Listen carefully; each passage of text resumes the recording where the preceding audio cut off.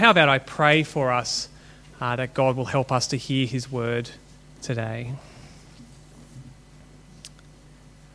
Father God, as we hear you speak to us today, please give us ears to hear and eyes to see, and please turn our hearts towards your Son, Jesus.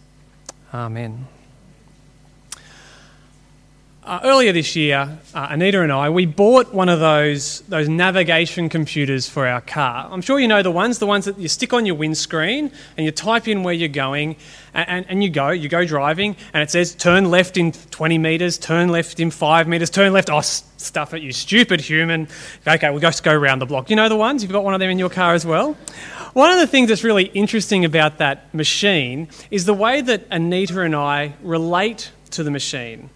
I put all my confidence in it. I reckon if we've paid good money for this machine, if it's got in its brain every street in every town in Australia, if it is looking up to the sky and listening to a network of 30 multi-billion-dollar satellites to know exactly where on the globe we are, I'm going to trust it. I'm going to put my confidence in it, and if it says turn left, I'm going to turn left. But Anita is a little bit different. If it says turn left, but she thinks, actually there's a better way that we can get there, she'll ignore the pleading little voice that it's got and just go whichever way she thinks is best. And all credit to her, generally we get where we're going and generally we get there faster than if we'd followed the instructions on the machine. But I think Anita might be actually on the money when it comes to putting her confidence not in that machine but in herself. You've heard the stories, haven't you, of people who put all their confidence in these machines and it goes horribly wrong, like the people who end up turning the wrong way down a one-way street. I almost did that myself the other week, going down Victoria Road and almost turned into a one-way street the wrong way. Or I had some friends who were in Newtown and wanting to drive to Hornsby or Gordon, somewhere up north, and the machine said to go south, and so they went south, and they drove, and they kept following the instructions that the machine gave them until they ended up in the Shire. I don't know what went wrong there for them, but they put their confidence in the wrong place, didn't they? They knew they should have been going north. They shouldn't have been trusting what the machine said, but instead used their common sense. Today's passage, the passage that we're reading from the book of Philippians, is all about confidence. And the question it raises for us and the question that it forces us to ask is, when it comes to you and God, when it comes to being right with God, where or really who is your confidence in? Is your confidence in yourself and in the stuff that you do, or is it in Jesus? Now, as we heard the passage read to us before, and you've got it there in front of you now, Philippians 3, it starts with a warning. It's a warning that Paul has given to the Philippians before. It's a warning about people who would lead the Philippians away from Jesus. It's a warning about people who've got confidence in themselves. And it's a really, really serious warning. In verse 2, Paul says, watch out for these people. You don't see it in the NIV, but actually Paul says it 3 times. He's really serious. He says, watch out, watch out, watch out. Paul is dead serious about these false teachers, and he shows how serious he is about them by the names that he calls them. He calls them dogs. He calls them people who do evil. He calls them mutilators. And each of these insults, they undermine the self-confidence of these false teachers. By calling them dogs, he's using an insult that Jewish people would use of Gentiles, and he's saying, even though these guys are Jews by birth, because of what they're doing, it's like they're non-Jews or Gentiles when it comes to God. And he calls their works evil. They thought they were doing good, that by doing good things that they would be acceptable to God, but Paul says, no, what you're doing really is evil. And finally, he calls them mutilators. They thought that they were on about circumcision, a Jewish religious practice that meant that the Jews were God's chosen people. But Paul says, no, you're not on about circumcision. You're not on about true circumcision. You're just chopping bits off people's bodies, because what you're doing has got nothing to do with God's sign and God's promise. And Paul is really cutting here when he comes to talking about these people, because he knows that these people have got self-confidence and not confidence in Jesus. And Paul doesn't want the Philippians to get sucked in to having the same kind of misplaced confidence. And Paul wants the Philippians to keep their confidence completely in Jesus. So please have a look in your Bibles. Let's read how Paul says that now in Philippians chapter 3, starting at verse 1. So Philippians chapter 3 and verses 1 and 2. Finally, my brothers, rejoice in the Lord. It is no trouble for me to write the same things to you again, and it is a safeguard for you. Watch out for those dogs, those men who do evil, those mutilators of the flesh. Now, Paul is dead serious about these self-confident people, because what they are teaching would cause the Philippians to stop having their confidence in Jesus and instead to have confidence in themselves. And so, how Paul counteracts this false teaching is that he reminds the Philippians about who they are because of Jesus. Because of Jesus, the Philippians and all Christians are the circumcision. What does this mean? It means that the people of God, because of Jesus, the people of God are no longer those who've got a sign below the belt, but those who've got their confidence in Jesus. Christians are the circumcision. They're the people of God. And Christians are the true worshippers, those who worship by the Spirit of God. And Christians glory in Jesus. They don't glory in themselves. And Christians put no confidence in the flesh, no confidence that they can be right with God because of ourselves. Instead, Christians put their confidence in Jesus. Have a look at Philippians 3, chapter 3, verse 3. For it is we who are the circumcision, we who worship by the Spirit of God and glory in Christ Jesus, and who put no confidence in the flesh. Now what Paul's saying here is a shocking thing for a Jewish person to say. It's an incredibly controversial thing for Paul to say this. It's controversial for him to say that it's not Jews that are the circumcision, but that it's the Christians. It's controversial for Paul to say that it's Christians who are the true worshippers of God and not Jesus. And so to support his claim, Paul tells us a bit of his life story. Basically, Paul, he ups the ante on these false teachers and their false confidence.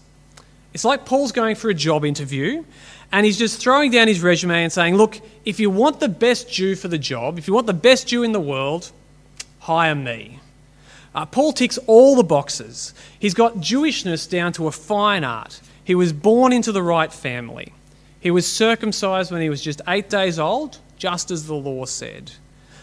He was so zealous for God's honour that when he thought that Christians were wrong, he went out of his way to persecute them. Paul had it all. But why does Paul say this? Why does Paul give his Jewish resume to the Philippians? Well, what Paul is doing is that he's saying, hey, you mutilators, you think that having your confidence in the flesh is a good thing? Do you think that your confidence in your circumcision and the things that you do and your zealousness and your righteousness is important? Is that how you think? Do you think that that's what's important and where you should put your confidence? Well, if that's what you think, then look at me. Because anything that you can do, I can do better. Any confidence that you think that you have, I have so much more. Let's look at Paul saying this in Philippians 3 and verses 4 to 6. Though I myself have reasons for such confidence, if anyone else thinks he has reasons to put confidence in the flesh, I have more. Circumcised on the 8th day, of the people of Israel, of the tribe of Benjamin, a Hebrew of Hebrews. In regard to the law, a Pharisee. As for zeal, persecuting the church.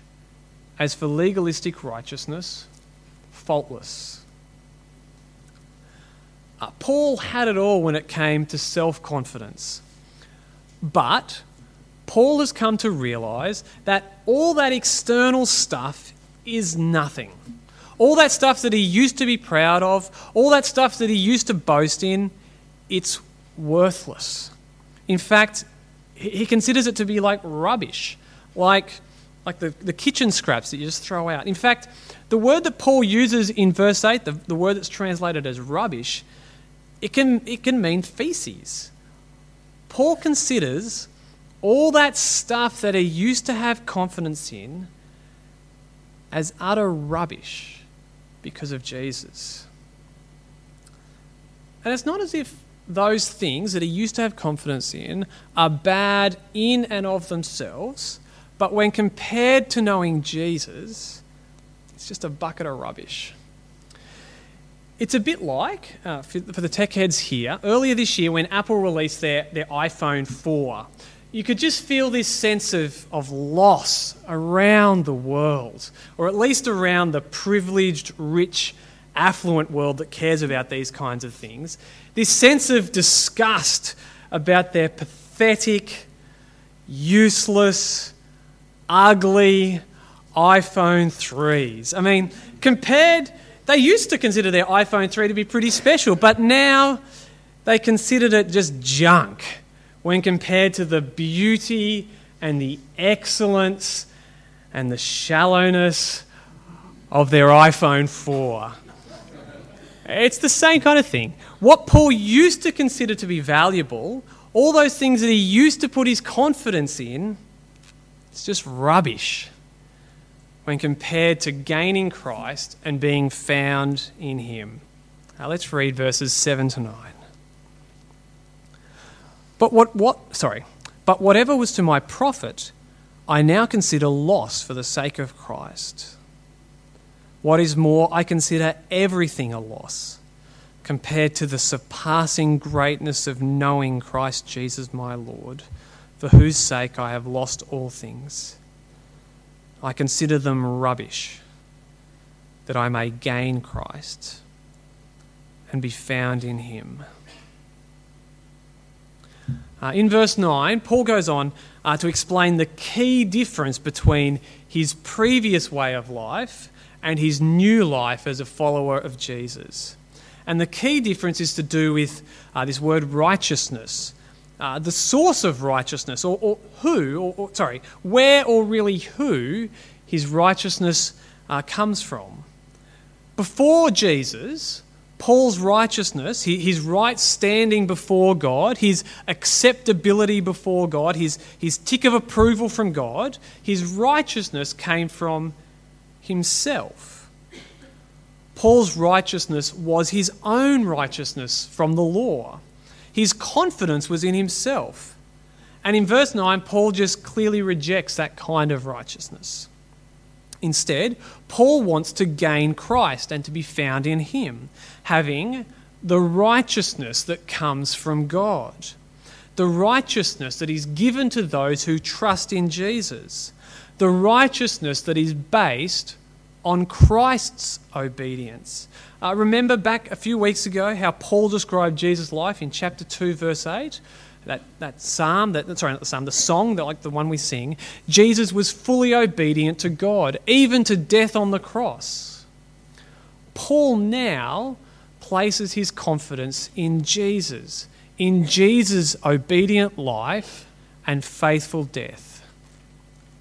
Instead of being confident in his own righteousness, Paul knows that he will gain Christ because he is confident in the righteousness that comes from God by faith. Let's read again those verses starting from verse 8. I consider everything a loss compared to the surpassing greatness of knowing Christ Jesus my Lord, for whose sake I have lost all things. I consider them rubbish, that I may gain Christ and be found in him, not having a righteousness of my own that comes from the law, but that which is through faith in Christ, the righteousness that comes from God and is by faith. Finally, in this passage, Paul explains further what it means for him to gain Christ and to be found in him. What's the purpose of Paul gaining Christ?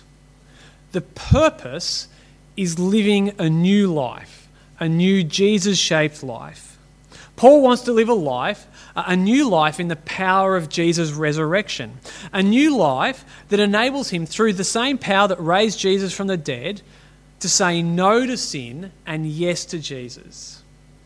And Paul wants to know the fellowship of Jesus' sufferings. That is, the privilege of suffering for the sake of Jesus.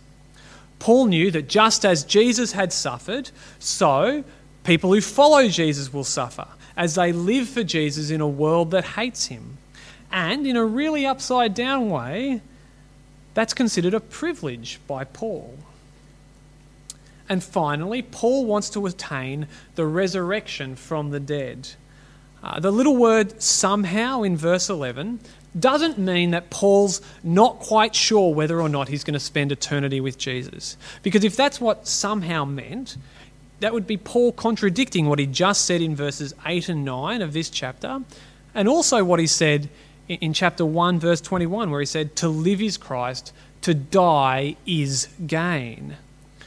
Now, the little words which gets translated somehow means by whatever means. Whether Paul is killed as a martyr or whether he just dies a natural death and then is resurrected to be with Jesus, or if Jesus comes back before he dies and Paul is transformed to be with him, it doesn't matter.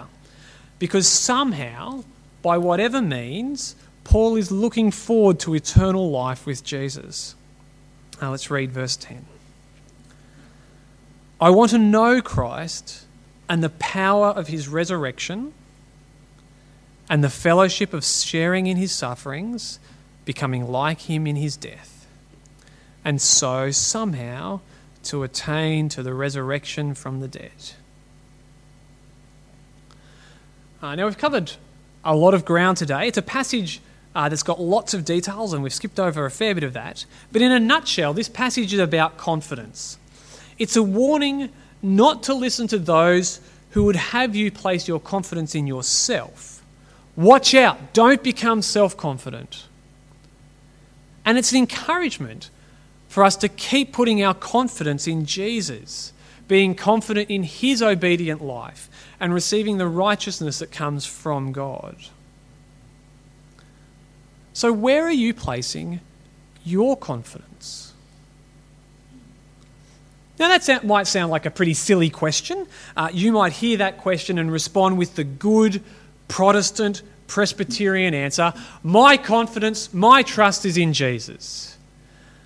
But although we can say that, there's actually lots of subtle and also not so subtle ways that we can put our confidence in other things, in ourselves.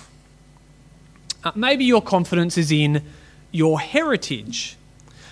You hear that idea outside these walls a bit, don't you? When the topic of religion comes up and you're chatting with someone says, "Oh, I'm okay, I'm Catholic, or I'm Anglican, or I'm Presbyterian, or whatever." But it turns out that they haven't been to church for years, and invariably they've given up in believing in God altogether. But they've got this sense of their heritage. Maybe they went to Sunday school as a kid, and they think, well, surely that's good enough for God. Or another version of the same kind of thinking is when you're talking about religion and Jesus and stuff, and someone tells you about that aunt who was a nun or that uncle who was a minister. In fact, there's someone I talk to about religious stuff quite often, and they often mention their uncle who was a minister, almost to say, well, look, I've got religion in my family, so I don't have to worry about God myself. People have got this unfounded confidence in their heritage, which has got nothing to do with Jesus. Nothing at all to do with that righteousness which comes from God. That might happen outside these walls, but we can fall into the same kind of trap, can't we? We can start to think, well, because I'm Presbyterian, then I'm okay with God. We're the Presbyterian church. We've got it all sorted. We've got the confession, we've got the catechism, we've got elders and a presbytery. We don't have that kind of bishop rubbish. How would you know if your confidence was in being Presbyterian, in your Presbyterian heritage, and not in Jesus? There's a few ways, but maybe if you started feeling nervous about change happening at church and you think, oh, it's not a very Presbyterian way of doing things, even if that change wouldn't take people's trust away from Jesus, it wouldn't take their confidence away from Jesus. If you value being Presbyterian more than you value Jesus, then you've got your confidence in the wrong thing. Or maybe we can put our confidence in rituals like baptism or the Lord's Supper, and we can put our confidence in the thing itself and in our doing of them rather than in what they point to, rather than putting our confidence in Jesus. I mean, the ritual, they're really important things. They're incredibly important for us. They're a way that God has given us to point to Jesus. They're reenactments, they're enactments of the gospel promises. But when we start trusting in the actions themselves rather than in Jesus, then we're in deep trouble. And people do trust in the thing themselves. You ask someone if they're a Christian and they say, well, I was baptised. And when they say that, they don't mean, yes, I was baptised, and that was the beginning of my life of trusting in Jesus and following Jesus, but rather they mean, yeah, my parents had me baptised, and surely God's got to be happy with that, a bit of water on my head when I was a kid. Or maybe the way it happens for us is when we get precious about exactly how baptism or the Lord's Supper is done, about exactly the right words being used, or that you've got to use a particular cup or bowl or table. Now, there can be problems with all the sorts of practices that go around these things. Words can be said that negate what Jesus did on the cross, or they can be done in a way that causes us and forces us to put our confidence in the thing themselves and away from Jesus. But if what is being done points us to Jesus, encourages us to put our trust in him and not ourselves, and not in the thing that we do, then that's what's important. We can easily slip into trusting in the rituals themselves, which means that our confidence is no longer in Jesus alone. Or we can put our confidence in our morality. And I reckon this is probably one of the big ones for us. We can put our confidence in our own morality, in our own righteousness. And there's two different ways that this can look. One way is that we can start to think, well, God must be pretty happy with me. I mean, I'm not a murderer or a thief or an adulterer. I'm a pretty good, upright citizen. I help out here at church. Or the same kind of self-confidence can actually look the exact opposite. When we put our confidence in ourselves but think, I am so horribly guilty, I am so unclean, so wicked, that God would have nothing to do with me. Do you ever find yourself thinking in one or both of these ways? I reckon I actually flip between the two, flip back and forth. There are periods in my life when I'm so aware of sin that I think that, I can't pray, I can't approach God because surely he would reject me. And I think this because I'm putting confidence in myself and in my own ability to make myself acceptable to God. I'm not like Paul. I don't think that I'm faultless when it comes to legalistic righteousness, or even that God expects me to be faultless, but surely he wants me just to be a little bit righteous. But then there are the other times when I'm pretty arrogant and I've got this false confidence and self-assurance, and I think that actually I am faultless when it comes to legalistic righteousness, that God must be pretty happy with me, that he must be pretty lucky to have me on his side.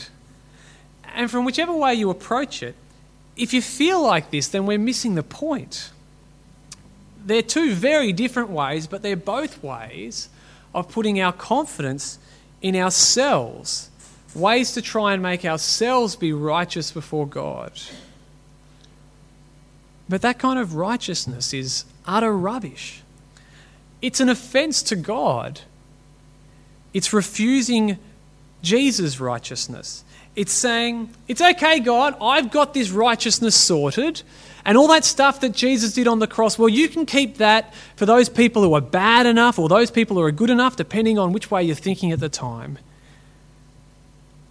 This way of thinking, it's foolish, it's arrogant, it's proud, it's self-centered.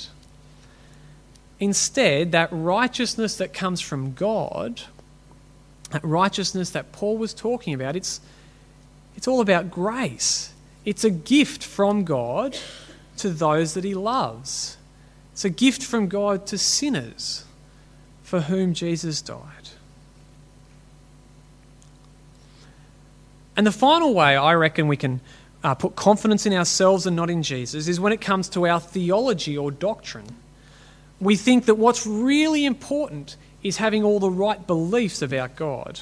What's really important is having all the right answers at Bible study. What's really important is being able to explain those hard bits of the Bible. Maybe being able to explain how Jesus is both fully God and fully man, or being able to explain exactly how Jesus' death and resurrection brings about our salvation. But God's not impressed by our biblical and theological sword wielding. As I once heard it put, and this is really key, we are justified, we are declared righteous by faith in Jesus, and not by our theology of justification by faith in Jesus. Do you get that? We're not saved because we have this right understanding of the concept called justification by faith or righteousness which comes from God. We are saved by Jesus. Our confidence is in him. So where's your confidence? This is a really, really important question. Paul thought it was really important. He warned the Philippians about it. He'd warned them about it again. Previously, he warned them about it again. He told them to watch out for people who would take their confidence away from Jesus and put it on themselves. This confidence is much more important than whether you put your confidence in that silly computer in your car or not. Is your confidence in yourself? Is it in your heritage? Is it in rituals? Is it in your own morality? In your own doctrine? Or is your confidence in Jesus, in his faithful life, in his obedient death? Is your confidence in that righteousness that comes from God by faith? Let's pray that God will help us to keep our confidence in Jesus. Father God,